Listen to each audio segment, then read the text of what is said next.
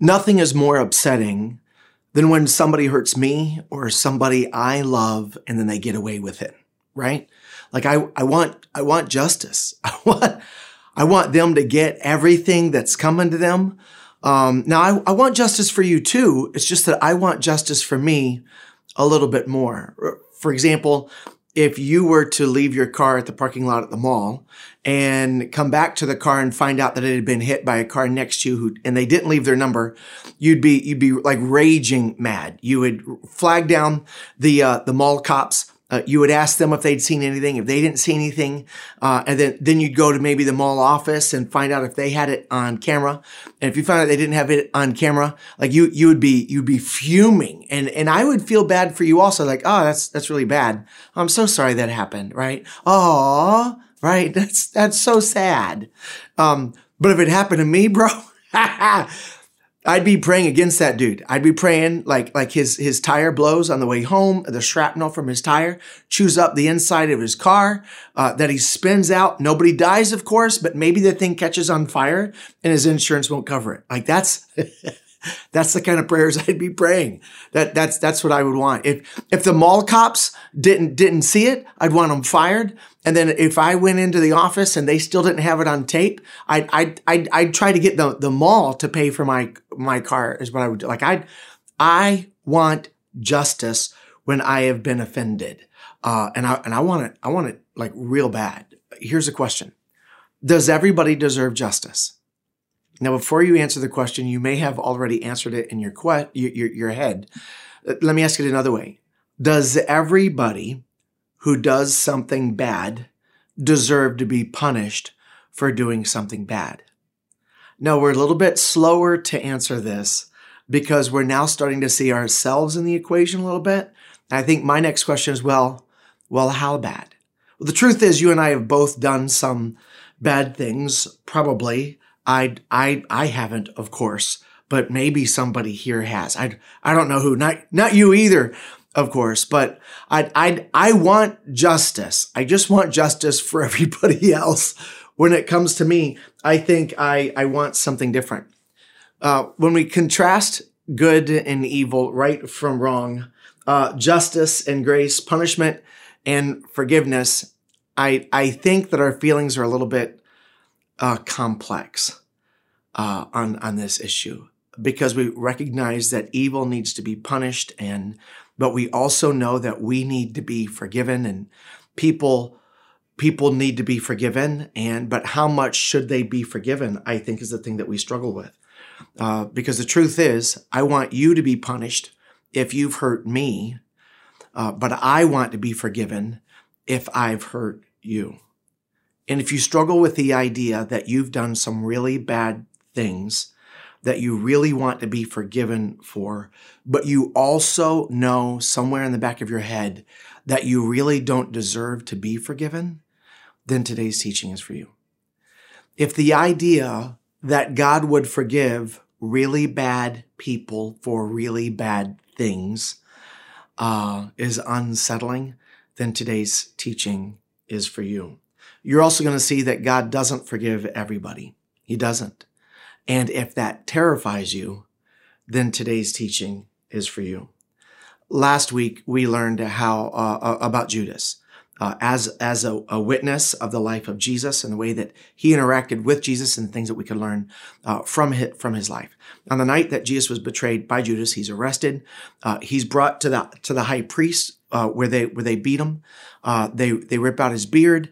They send him over to Herod, who beats him, sends him over to Pilate, who beats him, and he's tortured all night long.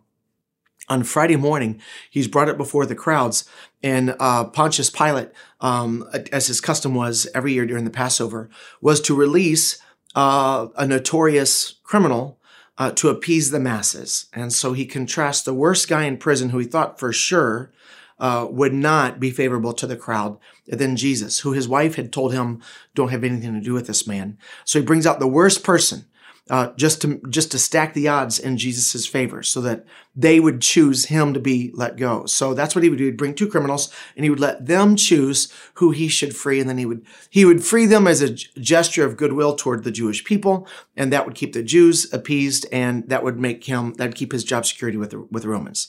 So he brings out Barabbas, and he brings out Jesus, and they say, release Barabbas. And then he's perplexed by this because it's the obvious wrong choice. And then he says, what do you want me to do with Jesus? And they say, crucify him. He washes his hands of this. Now, here's what you need to know. In the 24 hours leading, actually just like the 16 hours leading up to the crucifixion of Jesus, he's been abandoned by everybody. All of his disciples have left him. The high priests have made accusations of blasphemy against him. The Romans have rejected Jesus. He is all alone. And the good guy in today's story is not a disciple. The good guy in today's story is actually a very, very, very bad person. So if you've got your Bible, I want you to go to Luke chapter 23. That's where we're going to be at. Luke chapter 23. I'm going to start reading in verse 32, and here's what it says. Two others, both criminals, were led out to be executed with him, and this is Jesus. And here's what's really cool. You may have heard the story of the stations of the cross. Some of those are in the Bible, some of those are not. But Jesus is led from the governor's office to the place where he's going to be executed. And this verse tells us that he's led with two other people. Now, they were carrying their crossbeam. Jesus falls under the weight of it. You might already know the part about Simon the Cyrene. He's from North Africa. He's asked to help Jesus carry that crossbeam because he's been just beat to a bloody pulp. And so that he's famous. And the two criminals who are crucified with Jesus are also famous. But only Luke includes both of these outsiders. So as a North African, he wasn't from Jerusalem. So this outsider, it's kind of like if you're writing the narrative to a novel, this is a distracting character in the story because he doesn't show up before this. He doesn't show up after this. So it's like, why do you even insert him into this story? Because he's distraction. And the same thing is true of the criminals. We have no backstory on them. Luke is the only one that records this conversation that they have with each other and with Jesus in the middle of them. None of the other narratives of the life and times of Jesus include the conversation. Why would Luke, the only non-Jewish author in the Bible, the only outsider to Judaism and the expectation of a coming Messiah, be the one to include the only two outsiders in the story of the crucifixion of Jesus? And I think the answer is probably obvious as I've been leading you with my questions. The only outsider who's an author in the New Testament is making sure that the rest of us who feel like outsiders know that we're included and we're a part of the story. That God intentionally made sure that two people that don't belong in the story are placed into the story so that those of us who also feel like we don't belong can be confident that there's a place for us also. So let's get back to the story. Jesus is led out to the place of execution with these two criminals. Verse 33, when they came to the place called the Skull, they nailed Jesus to the cross. And the criminals were also crucified, one on his right hand and one on his left. Jesus then says, not to either one of them, but he actually prays to God the Father about the people who are torturing him and putting him to death. And his prayer is this. Jesus said, verse 34, Father, forgive them because they don't know what they are doing. And the soldiers gambled for his clothes by throwing dice, which is another random, distracting detail that's going to make sense in just a second. But I wonder if this is the first time that somebody being crucified has ever had something nice to say to those who were performing the execution. Right? Like that's a weird thing for Jesus to do. I know that if I was going to be tortured to death and I knew I had done nothing wrong, I would, I would lose my flipping mind. That's what I would do. I would be going off on everybody the whole time until I was hoarse, right? Like if I wasn't yelling at them, then I was proclaiming my innocence until my last breath, or I was, We see in movies that when people are dying, they call out for their mom or whatever. That's the kind of thing that you do. You don't think objectively about the situation and consider the greatest need of those who are putting you to death unfairly. But that's what Jesus does. I wonder if that caused anybody. So there's only two people whose hearts are transformed on the day of Jesus' crucifixion.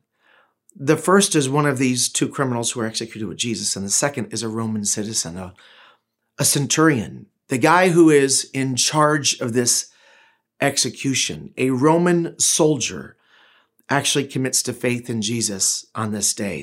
The only two people who come to faith in Jesus on the day that he's dying for the sins of the world are the least likely people you would ever picked to be impacted by Jesus's death for the sins of the whole world.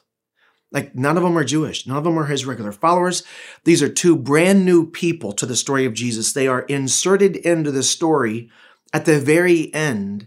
The only experience that we know that they have with Jesus is just his execution. And I'm wondering if, or at least for the centurion, him hearing Jesus pray to God for him to be forgiven for putting him to death. I wonder if that sat sideways in his head and in his heart and made him be a little bit more self-reflective and maybe even consider the possibility that everything that he had heard about this man might actually be true, but because nothing about this man is fitting anything else he's ever seen at a crucifixion. And maybe it started, I don't know, maybe he'd been a part of the whole process and saw that Jesus never defended himself or fought back against his persecutors. And none of this is making any sense to him. And then he hears Jesus pray for God to forgive him for what he's doing to Jesus. And the two guys being crucified with Jesus, they hear this also. But there is something more happening here than just the execution of Jesus. Isaiah says in Isaiah chapter 53, verse 4 and 5, yet it was our weaknesses that he carried. It was our sorrows that weighed him down. And we thought his troubles were a punishment from God for the things that he had done. Most likely that was the consensus of the crowd, but it was actually a punishment for our sins. Verse 5, but he, Jesus, was pierced for our rebellion. He was crushed for our sins. He was beaten so that we could be made whole, and he was whipped so that we could be healed. And I told you there was that other random detail about the soldiers gambling for Jesus's robe. That also comes from one of the Psalms in Psalm 22, which is referred to as the crucifixion Psalm, by the way. Psalm chapter 22, verse 16, 18. My enemies surround me like a pack of dogs. An evil gang closes in on me. They have pierced my hands and feet. This is written, by the way, 850 years before crucifixion was even invented. Verse 17, I can count all of my bones. The Bible said that he'd been whipped by that cat of nine tails, which had the bone and the hooks and the glass and rocks in it, and his skin would have been flayed. They divide my garments among themselves and throw dice for my clothing. And then that random detail is included. It's also said that by Justin Martyr, he references a commonly known letter that Pontius Pilate had written back to Rome about the crucifixion of Jesus. It was a report where he mentions that the soldiers gambled for Jesus's robe that had been given to him for the crucifixion. All right, now we're going to hop back to the story. Jesus has prayed for everybody to be forgiven. Jesus isn't being punished for his sins. As the Hebrew scripture said, he was punished for our sins. They gamble for his clothing in fulfillment of the prophecy that David had made all the way back in Psalm chapter 22. And everybody on either side and the people in front, everybody's heard Jesus made this prayer. Verse 35, Luke 23. The crowd watched and the leaders scoffed. So when they hear Jesus praying for God to forgive them, they mock him and they scoff at him. Who the heck does he think he is? Here's what they say. The crowd watched and the leaders scoffed. He saved others, they said. So let him save himself if he really is God's Messiah, the chosen one. So they say this in a way to discredit, to mock what they had just seen him do or heard him do, and that was to pray that God would forgive them. Say, all right, if you are the Messiah, then save yourself. Verse 36, the soldiers mocked him too by offering him a drink of sour wine. They called out to him, if you are the king of the Jews, save yourself. And a sign was fashioned above him, above his head, that with these words, this is the King of the Jews. Now, a cool detail is that one of the other narratives of the life and times of Jesus, one of the other Gospels, one of the other, the first 4 books of the New Testament, Matthew, Mark, Luke, and John, one of those other ones tell us that the high priest actually came to Jesus when they heard that Pontius Pilate had said that he wanted this sign fashioned and placed above his head that he's the King of the Jews. They said, no, we want the sign to say, he said he was the King of the Jews. And Pilate said, it is as I have determined, right? Drops the mic. And now they have to leave it. So the whole time they're mocking Jesus, they're reading a sign above his head that is saying something they are unwilling to admit, that he's the King of the Jews. And then we get to overhear this conversation between Jesus and these 2 criminals that only Luke tells us about. Now remember, everything that Luke included in his narrative of the life of Jesus, he confirmed among multiple witnesses. And the book is written as a defense of the truthfulness of the life of Jesus. It's primarily a historical document from Luke's perspective, not a theological document. Which is the reason why he mentions the names of the people that he talks to so that his friend Theophilus can interview them also if they would like. He gives the names of the characters as well. But Luke 23:39, one of the criminals hanging beside Jesus scoffed also. So the religious leaders start making fun of Jesus. Then closer, the Roman soldiers start making fun of Jesus. And then this guy's attention is turned away from his circumstances, and then he looks over at Jesus and he begins to make fun of him also. Here's what he says. So you're the Messiah, are you? Like he hears them saying this. Prove it by saving yourself and us too while you're at it. But the other criminal is also experiencing the exact same situation, but is having a completely different response to the situation than the first criminal. And Jesus doesn't respond to that guy at all. This criminal on this side responds to him, looks over and says, don't you fear God even when you have been sentenced to die? And then he says something that the other guy was unwilling to admit. We deserve our punishment. We deserve this. This guy is like, let us down too. This guy says, we don't deserve that at all. We deserve everything that we're getting. We deserve to die for our crimes, but this man hasn't done anything wrong. And then he says to Jesus, who's in between him and the criminal that he's talking to, Jesus, please remember me once you come into your kingdom.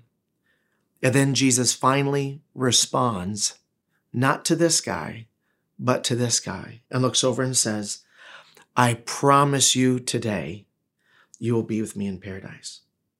Now, the word to describe these guys, criminals, that the Greek word that's used to describe who they were and what they did, is the same word that Jesus used when he tells the story of the Good Samaritan.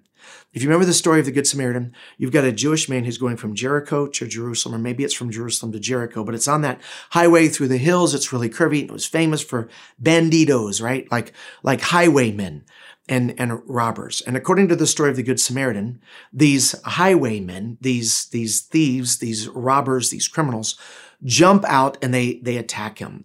Without knowing what he has to offer, they beat him within an inch of his life, leave him in a ditch to die, and steal what little this man has. Now, the same word that Jesus used to describe those guys as the highwaymen, the robbers, is the exact same word that Luke uses to describe these guys. So most likely, these guys are not being executed because they broke in and stole somebody's TV. So when we say that they're criminals, that they're thieves, the thieves on the cross, it's not that they like shoplifted at Target. These guys were the kind of people that you knew deserved justice. These were bad people. And it's not like they got drunk and accidentally hurt somebody in a car accident when they fell asleep or passed out or went across the lanes.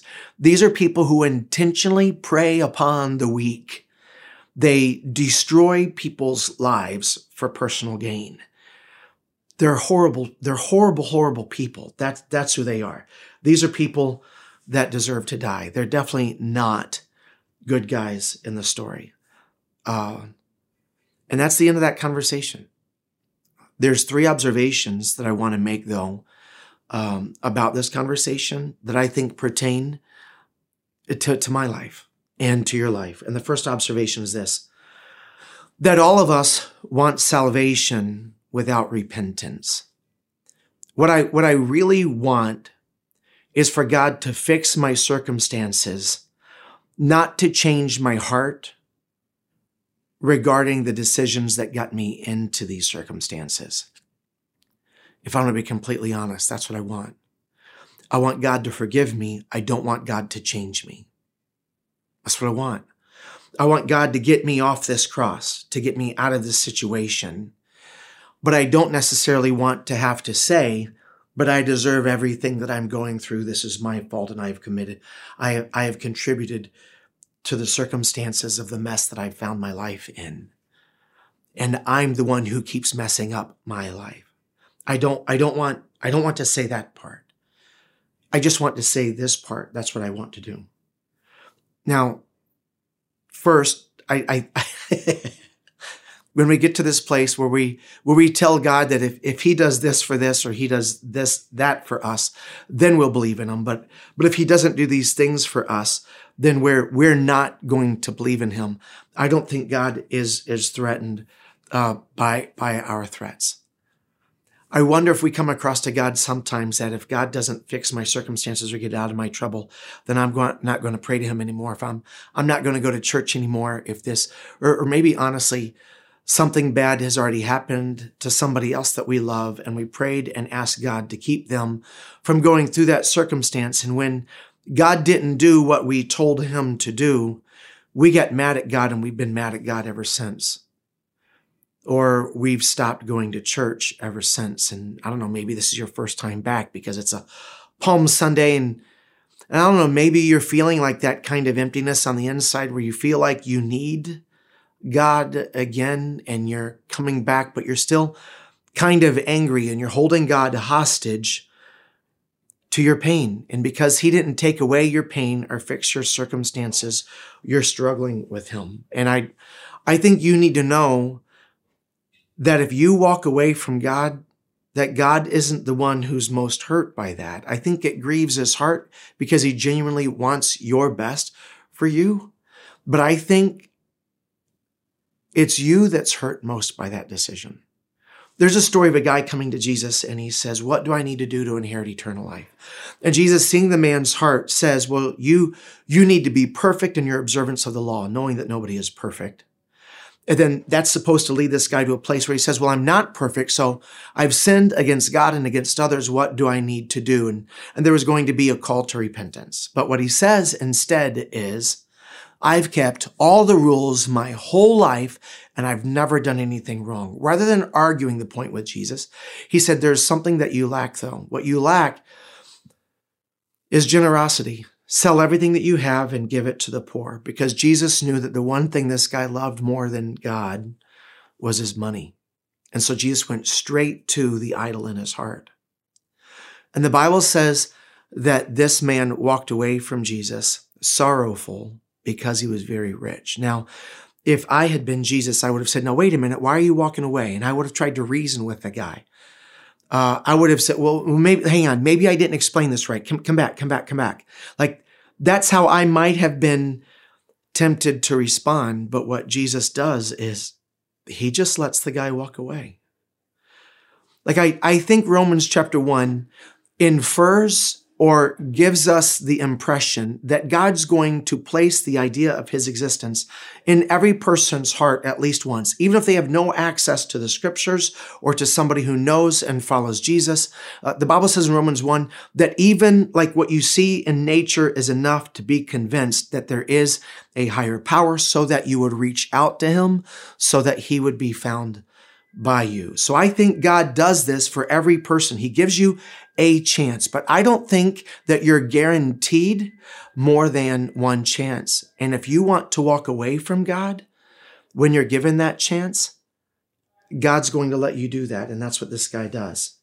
The second observation I make from this first part is that the first thief thought his greatest danger was the thing that he was going through right now. And truthfully, that's how I act. If I'm going through some type of difficult circumstances because of health or because of finances or because of relationships, the pressure that I feel in my life is not the brokenness that's in me. It's the brokenness that's all around me. And sometimes the brokenness around me is a distraction to the brokenness that God is trying to address on the inside of me. And I'm wondering if you're in that circumstance right now, where maybe the biggest prayers of your heart are, God, fix everything around me. But maybe the one thing God wants to fix most is the brokenness that is in you. So while God did not change the physical circumstances of either one of these criminals, one guy's forever, all of eternity, and whole heart and life was completely changed, even if his circumstances weren't. And if you're going to go through this circumstance anyway, you can either go through this circumstance with a hard heart or a soft one. And I'm encouraging you to choose the soft one. The crazy thing about this situation, and this first criminal would have eventually found this out, but God himself in the flesh was right there with him in his greatest need. And he missed God because he was focused on the wrong thing. And I'd hate for that to happen to you. So the truth is, I want to be rescued from my problems, but that doesn't mean that I want God to change my heart before he changes my circumstances. But maybe that's what God's most interested in. The second thing I learned from this conversation between Jesus and the criminals is that God responds to repentant hearts more than he responds to desperate needs. That's what he responds to, is soft hearts. What if God doesn't see our temporary problems as our greatest threats? Well, if that's true, then God is definitely looking at my life differently than the way I'm looking at my life.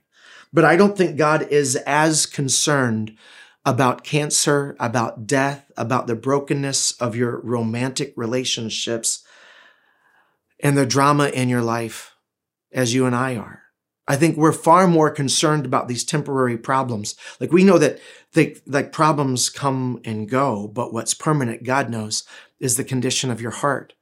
So he's always more concerned with things that are happening at a deeper level than the things that are happening at the surface level. But for us, the things that are happening up on the surface are the things that are grabbing our attention the most. But that's not to say that God is unsympathetic to the pain in our life or the struggles that we're going through. The gospel stories, Matthew, Mark, Luke, and John, the narratives of the life of Jesus, all four of them are filled with stories of Jesus being sympathetic. The Bible said that he sees the multitudes. He was moved with compassion for them and he healed them. So God is interested in your physical health, in your financial struggles. God is also interested in your relational brokenness. And he wants you to call out to him. There's a verse that says, it's Philippians chapter 4, verse 6 and 7. It says, don't worry about any of these things don't let these things fill your heart with anxiety. And it's implied, keep you distracted from the greatest burdens or brokenness in your life, which is your heart. He says, instead, pray about all of these things. Tell God what you need, thanking God for what he's already done. Because when you can tell God what you need, from a position of gratitude from what he's already done, you're able to move yourself from this side of Jesus to this side of Jesus. When you say, I don't deserve, or you don't have to do this for me, but I'm asking you to do this for me. That's what moves the heart of God. It says that when you pray this way, you'll experience God's peace, which exceeds anything we can understand. His peace will guard your heart and mind as you live in Christ Jesus. So while he didn't demand it, the guy on this side simply asked Jesus to remember him on the other side of death. And Jesus did much more than that for him. He said that he'd be with him on the other side. Why did Jesus give this guy more than what he'd asked for? Because Jesus knew his heart, and he knows yours. He knows why you're a part of this service today. Jesus knows the brokenness that is in your life and the pain that you're experiencing and the urgent things in your life that feel like the most threatening things to your life. He knows what you need, and he is willing to respond. So ask. Ask for God's help. I think that if you ask for God's help, you'll get the third thing that I see in this passage of scripture and this conversation, and that's this. You'll find that God's grace is greater than you thought it was going to be. Did this man over here go into paradise with Jesus? Yes, he did. What good did he do, though, on this side of eternity to earn that? None. Like that's the crazy thing about this story being included. Now, John is the other narrative of the life and times of Jesus that includes the story of the criminals. But what's crazy is that as Jesus is dying for the sins of the whole world, the last person on this side of Jesus' death to have his heart transformed by faith is the one guy whose faith would never result in any tangible benefit for the kingdom of God on this side of death. Like this guy had absolutely nothing to offer. He couldn't go to church. He couldn't give offering. He couldn't do good deeds. This dude is dying. There is no benefit to Jesus at all in saving this guy from his sins and making sure he got to go to heaven when he died. Like this does not benefit at all, benefit God at all, which only I think highlights the crazy generosity of the grace of God. That God's grace isn't self-serving from his point of view. God's grace is completely 100% for your benefit, which means that you don't have to do anything to earn getting back on the right path again. I know that when we go through a 12-step program, one of those steps is to make amends, to go back to the people that we've hurt, and people that we've created relational debt with, people that we have taken from, and we've left a hole in their heart because of what we took. And then the idea is that we have to go back and we have to fill that hole again, that we've got to repair the damage that we've done so that the two of us can be made whole again. And since that is the way that it works relationally, we transpose that reality on our relationship with God and feel like you might be in a really bad way. Like there might be things in your heart that truly are weighing heavy on you that you know you need to come to God with, but you feel like you're not ready. Why? Because you've got to change first. And the story of the thief on the right or the left, like we don't know which side they were. The thief on this side is evidence to you that you don't have to change first. Like there's no getting ready that you have to do in order to come back to God. You just have to change your heart about where you're at and about what God owes you. That's it. God, you don't owe me anything. And I'm just asking you to take my heart, my life, and change it however you want. That's it. Now, here's what I know. Because of the prayer that this thief made, if for some reason, some crazy extenuating circumstance, he was let down off that cross and was given another month to live, do you think his life would have been lived differently? Absolutely. Like if both of these guys would have been set free and given another year of their life, the direction of their lives would have gone in completely opposite places. And we know this because of the way this guy's heart was changed, right? So when a person's life is changed because of their relationship with God, it's changed because the relationship with God has become solid, not so that the relationship with God becomes solid. My life is changed not so that God will love me, but I want my life to change because I'm confident he already does. Like, I want to live a better life, not so that I can go to heaven, but because I already know God has given me something I don't deserve. This gratitude that I feel in my heart becomes the motivation for the change that you begin to see in my life. And one of the last things that I want to share with you is this, that the suffering of the cross shows the depth of God's love, but it's the inclusion of this scumbag, this guy who hurt innocent people and preyed on the weak. Like if this guy had been one of the people that had hurt your family and you heard Jesus say to this guy, he would be in paradise. Oh my gosh. But the extravagance of God's inclusion of this guy in his plan to redeem the world shows the scope of God's love, which definitely includes you also. The thief had nothing to offer but repentance and got nothing less than paradise. I think that's beautiful.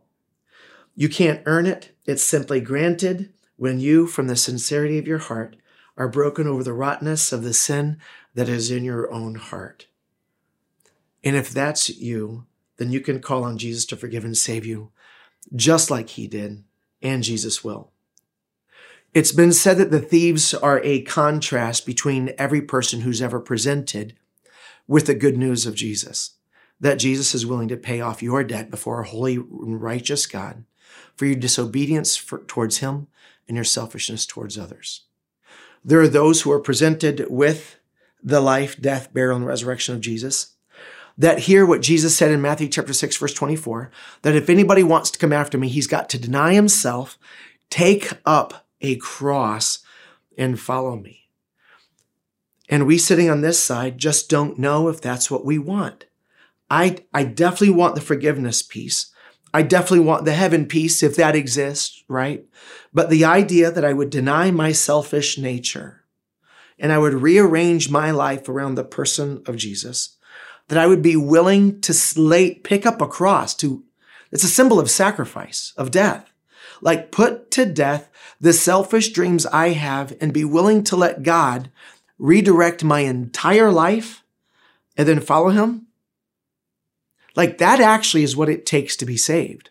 Like, that's faith. Like, faith is like, it's different than just like Satan believes Jesus died on the cross and rose from the dead. So you believe in God. Great, Peter said.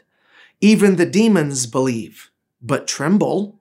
What they don't have is the kind of saving faith that says, God, I trust you so much. I give you all of me. And when presented with the opportunity, I wonder how many of us, honestly, who are part of this service right now, would be on this side of Jesus. Truthfully. Right? Versus how many of us would be on this side and say, God, I don't deserve even everything that I already have. And truthfully, whatever I get is what I get. But 100% of me now belongs to you for the rest of 100% of me, right? Even if that was on your deathbed, that would be enough. But you're not on your deathbed. You're right here, right now. And if you are convinced by God's Holy Spirit that you have sinned against God and others, and you want to be reconciled to God, then you're going to have to have the attitude of this guy. Call on Jesus.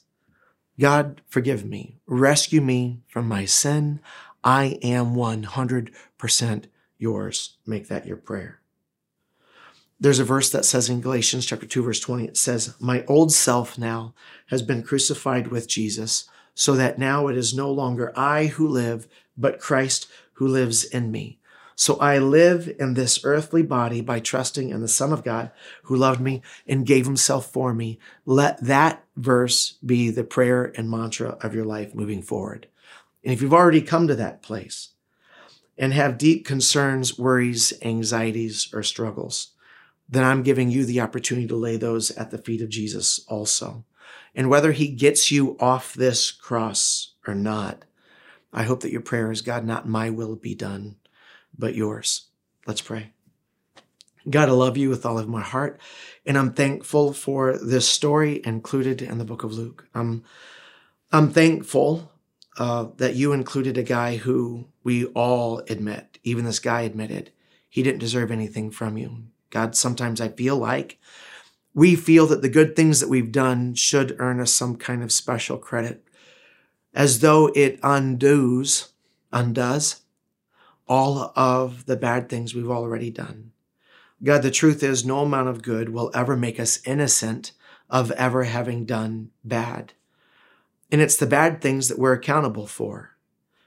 So God, I'm thankful that you showed up in the human story and offered your life as a sacrifice for my sins, as Isaiah said you would do. And while I don't even understand all of that, I know the scripture says that the Father placed our sins on your shoulders. And that was the sin that you paid for. So I just want to say thank you. And that's your prayer.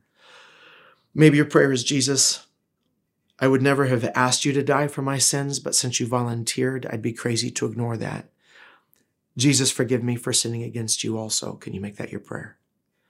God, I'm not demanding anything from you like the first criminal, but like the second criminal, I'm just asking you to take whatever I have left. God, you've got my heart, you've got my life, you've got my hopes, you've got my dreams. God, I am not keeping anything. 100% of me is available to you. Can you make that your prayer? God, save me from my sin. Jesus, thank you for giving me your death. Thank you for raising from the dead with new life to give me a new life also. That's what I'm asking for right now. Make that your prayer. If you're already a devoted follower of Jesus, but you've got struggles, lay them at the feet of Jesus, not with demands. God, these are the things that I'm asking you to help me with. But truthfully, God, what I want more than what I want is what you want. Pray that. God, this is my honest prayer. And if it's not, I'm going to keep praying it until it is. But help me to want what you want more than what I want. But if we have not because we ask not, then I'm asking, here it is. Here's my struggle. Do with it, God, whatever you want. I love you and will follow you no matter what happens. God, I pray that the prayers that we're making today please you and fill your heart with happiness. And I'm asking in response for you to give us peace in our circumstances. This is our prayer we ask in the name of Jesus, and we all say together, amen.